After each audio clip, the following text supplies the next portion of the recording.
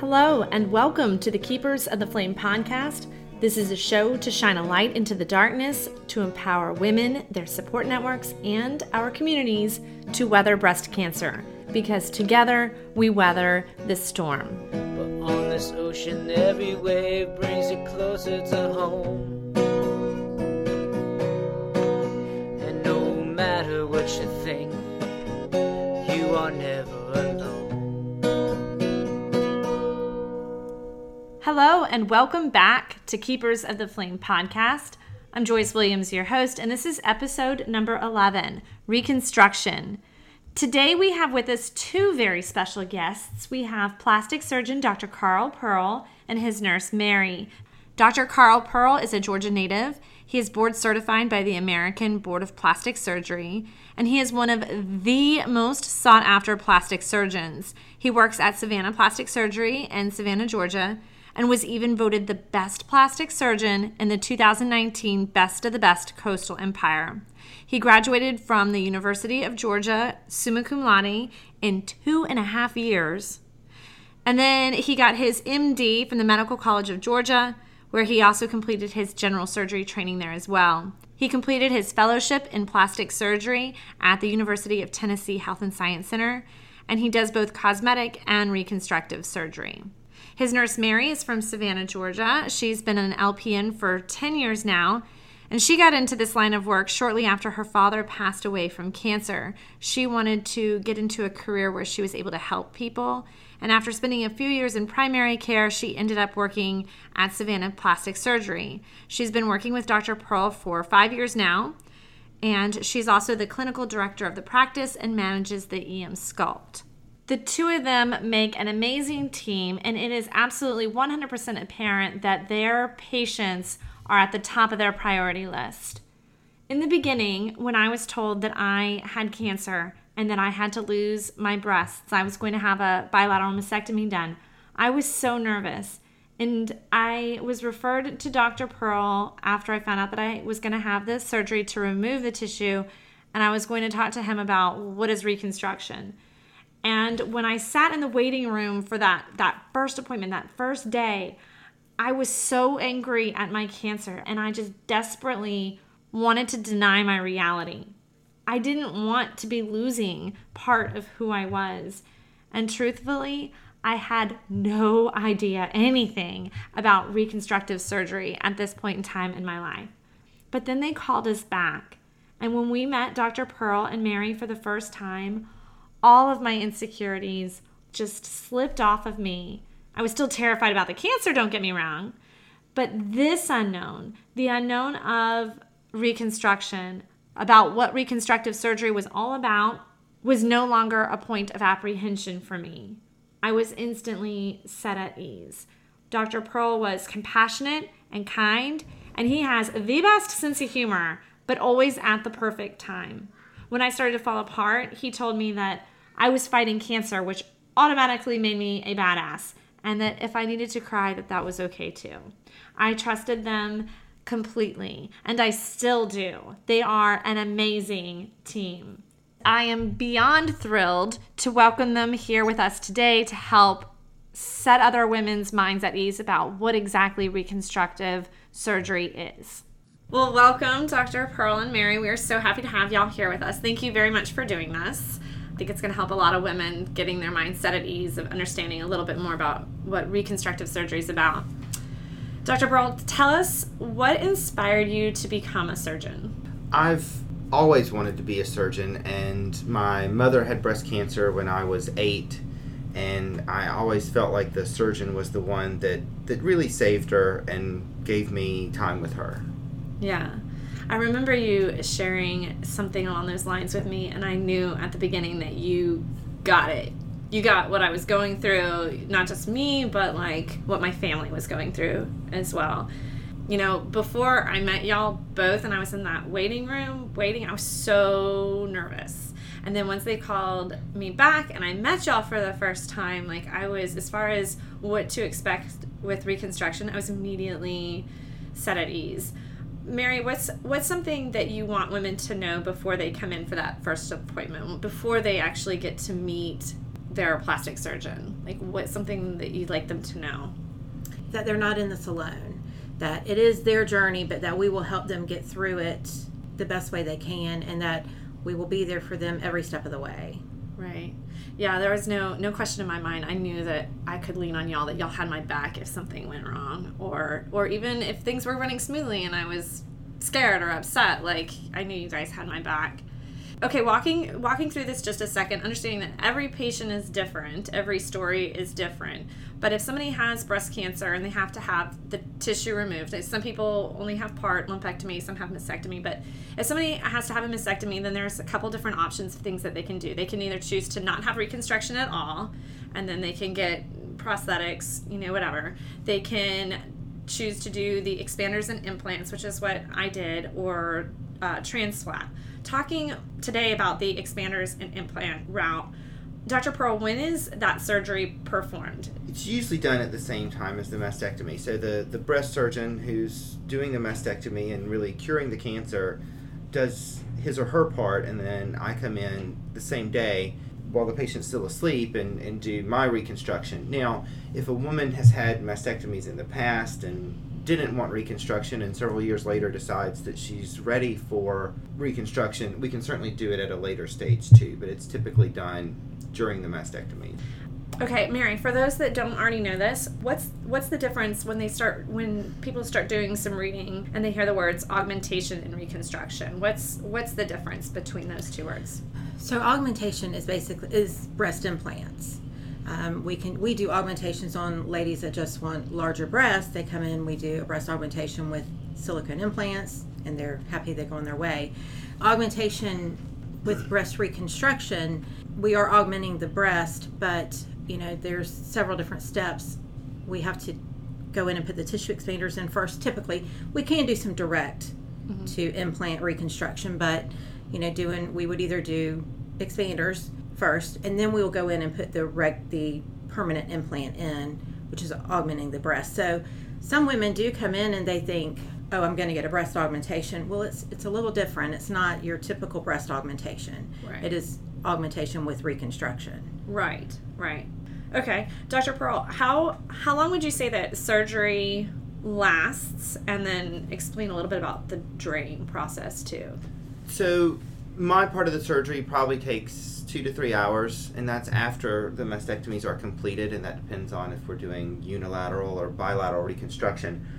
Regardless of whether or not you have reconstruction, there's drains after a mastectomy. There's just space where the breast was and lymph fluid from the axilla where the nodes are sampled, and all that creates fluid. So the drains are in there to allow that to evacuate and not cause an infection. We ideally get the drains out within about 2 weeks after surgery. Right. And I know I talked about this in a previous episode, but women will know when that's time because they're basically monitoring the amount of fluid that's coming out. So once that gets down to a certain level, then we know that it's okay to have that removed. Mary, tell us, once we know that it's time to have those drains removed because of the fluid, tell us about when they're removed, like how they're removed. What can somebody expect there? So everybody is kind of scared of the drains coming out, and rightfully so. I mean, it's kind of scary, especially the first one. So we do it in office. I try to talk the patients through it every step of the way. First, we get them covered so there's nothing gets on their clothes. There's a stitch typically holding the drain in. We will go in and clip that stitch, and then I typically like to tell the patient, I want them to count to 3 and take a deep breath, and we'll pull the drain, and then I'll tell them when to breathe. It burns, but usually after a couple of seconds, the patient's okay. I think a lot of it is the anticipation of the drains coming out, which for that first drain coming out is worrisome for the patient, but just try to talk them through it. It does burn, and everybody's experience with it is a little bit different. Right.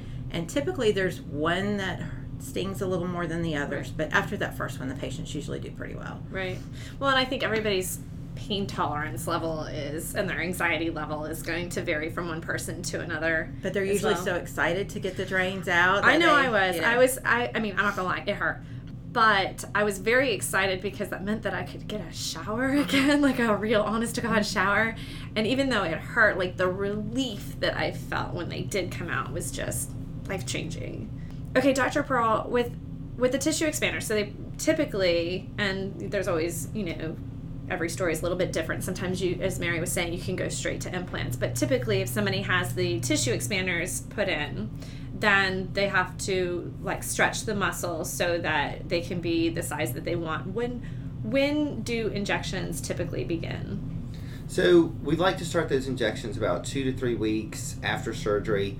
We give some time for the closures to heal a little bit before we start stressing that tissue by expanding it again. It also helps get the drains out a little bit sooner because you're filling some of that space where the fluid can accumulate with an expander. Right. So ideally we like to start in about 2 or 3 weeks, and then every week or two depending on how quickly we're expanding and how the patient feels. Right. And then tell us a little bit about how that's done. There's a magnet. So the expander has a little port that has a little magnet in it, and it allows a needle to go through it without actually puncturing it. It's a little kind of specialized rubber and a little, almost like a stud finder you'd use on a wall to locate where that is. We numb up that skin and then fill the expander with a very small needle. Right. And for those that are listening and are hearing the word injection and needle, it really doesn't hurt. It really does not hurt. Okay, and then just to let people understand what that feels like a little bit, for me, it just felt like a little bit of a tightening. After I'd come in for injections, that I guess for the second half of that day, I just feel like a little bit of a tightening. And then after that, and it didn't hurt at all. It just was this little tightening. And then after that day, the next day, it was fine. And I didn't really care because it meant that my boobs were getting bigger and I was getting back to where I wanted to be. So, okay, so Mary, when do the expanders get switched out for the implants? Well, every patient's a little different. A lot of it is determined by the size they want to be, whether they had to have chemo and radiation, which can slow down the expansion process. If they have to have either of those, sometimes that slows it down. So once they get to the size that they want to be, we typically overfill just a little bit, and we like that to sit 6 to 8 weeks at least before we go in and switch out to the implants. So that the tissue gets used to being that size. And then you guys do a little bit extra, right? After they say, okay, I want to be this size, you put a little bit more in. And why is that? To give us a little to give us a little extra skin once we go in and put the actual implant in, to clean up take out the scar tissue from where the original incision was, so it won't be as tight and have as much tension. Right. When we go back and do the closure on the implants. Right. And adding one more thing about the difference between the expanders and the implants. The expanders they feel a lot harder, but again, I didn't really care because it meant my boobs were getting bigger every time I came to see y'all. But then once that exchange is done and the implants are exchanged for the expanders, they feel so much better. Do y'all hear that time and again from patients? Every single time. Yeah, it's so much different, so better. I love them. They're softer, and then healing from this second surgery is so much easier than healing from the first surgery as well, because I know I had mine happen at the same time as the mastectomy, so I was trying to heal from that tissue having been removed and learning to get the strength of my muscles back. But healing from that second surgery was so much easier. Y'all used the same incision, right? Mm-hmm. Okay. All right, Dr. Pearl, tell us a little bit about the implants to help debunk some misnomers that are out there. I think some people still out there think that they're liquid filled and that they're somehow going to get punctured, but that's not accurate, right? So the current generation of silicone implants are a cohesive gel. So they're like a gummy bear. If you cut the implant in half and squeezed it, the silicone would kind of scoosh out a little bit and then come right back. It wouldn't really go anywhere. So there's no real way for the silicone to go throughout the body. And even with the older liquid implants, there's no data that caused arthritis, lupus, or any inflammatory processes. Okay. And then what about, we're hearing in the news stuff about the textured implants. Is that something that women need to be concerned about? So there are rare reports in the literature of an anaplastic large cell lymphoma. There's just over about 1,000 cases in the world now. And all of those cases are at some point associated with a textured implant. Mm-hmm. So we're simply not using them anymore. Right. Okay. And I will say, after all of this has been said and done, I am absolutely in love with my new girls here. Like, I think that you guys did an amazing job, and there are several highlights. I mean, obviously not having cancer is a bonus, but then also, like, I don't ever have to wear a bra. They glow in the dark, which y'all should really market that, because that's a big plus there.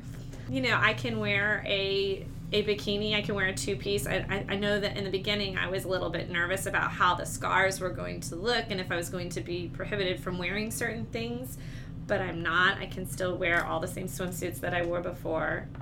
Okay, so switching topics a little bit and getting ready, like right before you go into surgery, I remember being so scared of surgery itself, of going in and being on the table.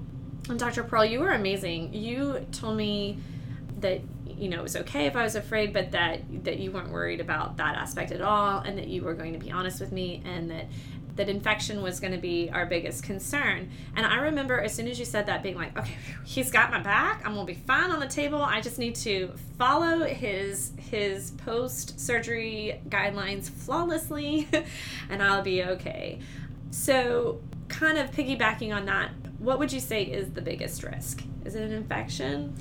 I think the biggest risk is reconstruction not working, and a tissue expander or an implant getting infected, or the tissue's not healing well after having radiation and just not being strong enough to support having an implant underneath. So there's a small percentage of patients where our reconstruction does fail. Right. But then one thing that I know, I mean, that's always, you know, a fear. And one thing that I know that I felt better about was that the two of you guys were, I mean, y'all had your patients' backs. Like, if something had me nervous at all, I could be like, hey, is this normal? Is this not?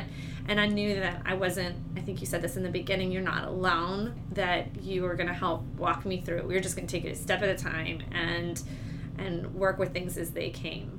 Mary, what are some of those post-surgery guidelines? Immediately after keeping the incisions clean, we just want you to be really careful. No getting sweaty, no getting in an ocean, no getting in a pool, nothing until our incisions are completely healed. Right. And that's all to help prevent that infection. To prevent the infection. Not overdoing it. You're going to feel better. When you start feeling better, you're going to want to get back to doing your normal things. Vacuuming, we don't want any repetitive movements, so you still have to take it easy. We just want you to be careful, take care of yourself, and let some of the other stuff go. Right. Now, you guys were talking about, Dr. Pearl, you had said the biggest risk is, you know, it not working for, you know, whatever reason. How does reconstruction mash up on the timeline with other things? So, like with chemo, with radiation, they can do reconstruction at the same time as chemo, but what do they need to be mindful? So we work with the chemotherapy doctors, with the oncologists, to make sure that the patient's white blood cell count is high enough that we can safely do the expansion. So if someone's getting chemotherapy and the chemo has made them where they're not at a great place where they could fight infection, we monitor that so that we're not filling the expander at that time. Right. So just making sure that their overall health and their white blood cells, that they're able to handle it. And if they're able to handle it, then reconstruction can continue at the same time as chemo. But if not, then that comes first, and then reevaluate this later. What about radiation? What are the concerns with reconstruction and radiation? So a lot of the radiation doctors don't want the expander overfilled while they're doing the treatment. So we get it to a certain point and then just kind of cool our jets for a minute and let the radiation get finished, and then start expanding again after that. Right. Does it affect the skin at all? Does the radiation have an effect on the skin? The radiation, unfortunately, does make the skin firmer and does increase your risk of reconstruction not working, but we have a lot of patients who've had radiation who have a really nice result and they're very happy with it and feel good and are cancer-free. Right. I know I have had any and everything that you could possibly have done to you with breast cancer, and I'm good. And I love mine. So I have one more question for each of you. So, and same question, but Mary, I'll start with you. What's one thing that if you could make sure that women out there that are hearing this message, that are fighting breast cancer, what's one thing that you'd like them to walk away knowing? like them to know that, again, this is their journey. Yes, there are lots of other women out there that have had breast cancer, but this is their journey. They have to handle it the best way that will get them through it. But to accept help from others, don't try to do everything alone, and know that people are there for you. Your physicians, your surgeons, your nurses, but your family too. Let them help you. Right. Let them help. But don't be ashamed if you are upset or you are struggling on a day. This is your journey, and you have to handle it the best way you can. And you don't have to do it alone. And you don't have to do it alone, and you don't have to feel, you're going to have bad days, you're going to have good days, you're going to have strong days, and you're going to have days that you're weak. But those days that you're weak, rely on your support system. Exactly. Dr. Pearl, same thing. What's one thing that you would want women to walk away knowing?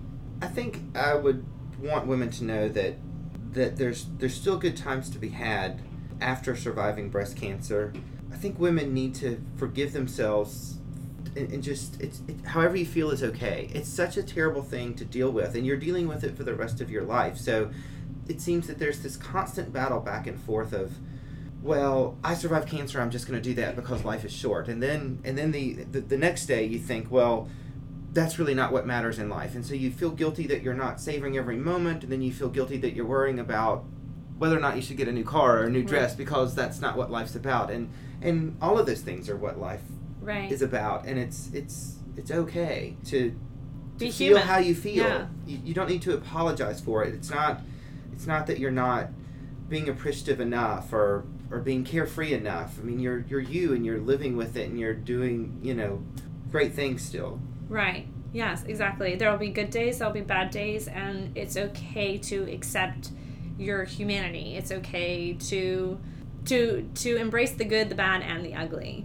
And I know one thing that you told me too was, don't have cancer. Just do what you got to do and live your life and be good living your life. And I know that when I came and I saw y'all and you walked me through my own journey, I never did feel alone. With you as my doctor and you as his nurse, like, I knew that you had my best interests in mind, that you had my back, and if anything did come up, that we would take it as it came, and you helped me weather it.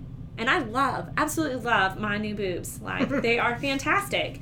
So thank you for that. Thank you for not only what you have done for me and my journey, but also for taking the time out of your very busy schedule to talk to us today, so that other women can have a little bit of a glimpse of what Reconstruction is all about. And then hopefully when they are getting ready to go in, they're a little less apprehensive themselves. So thank you both so much for coming. You're welcome. Thanks for having us. And thank you for all of you at home listening and joining us here today. We're very glad that you were able to join us as well. And we hope that you walk away knowing that, no, you're not in this alone. You don't have to do it by yourself. And hopefully from today's episode and hearing from Dr. Pearl and Mary, hopefully your minds are set at ease just a little bit more about understanding what Reconstruction is all about, so that when you go in to talk to your own provider, you have a better sense of calm and clarity. For a list of questions to ask your plastic surgeons, you can find those on our questions to ask your medical providers under our blog section of our website, www.togetherweweather.org. For those that are in the Savannah area and like more information about Savannah Plastic Surgery, you can visit them at savannahplasticsurgery.com. Again, thank you for joining us today. We look forward to seeing you again next time. Until then, remember that together we weather this storm. You are never alone.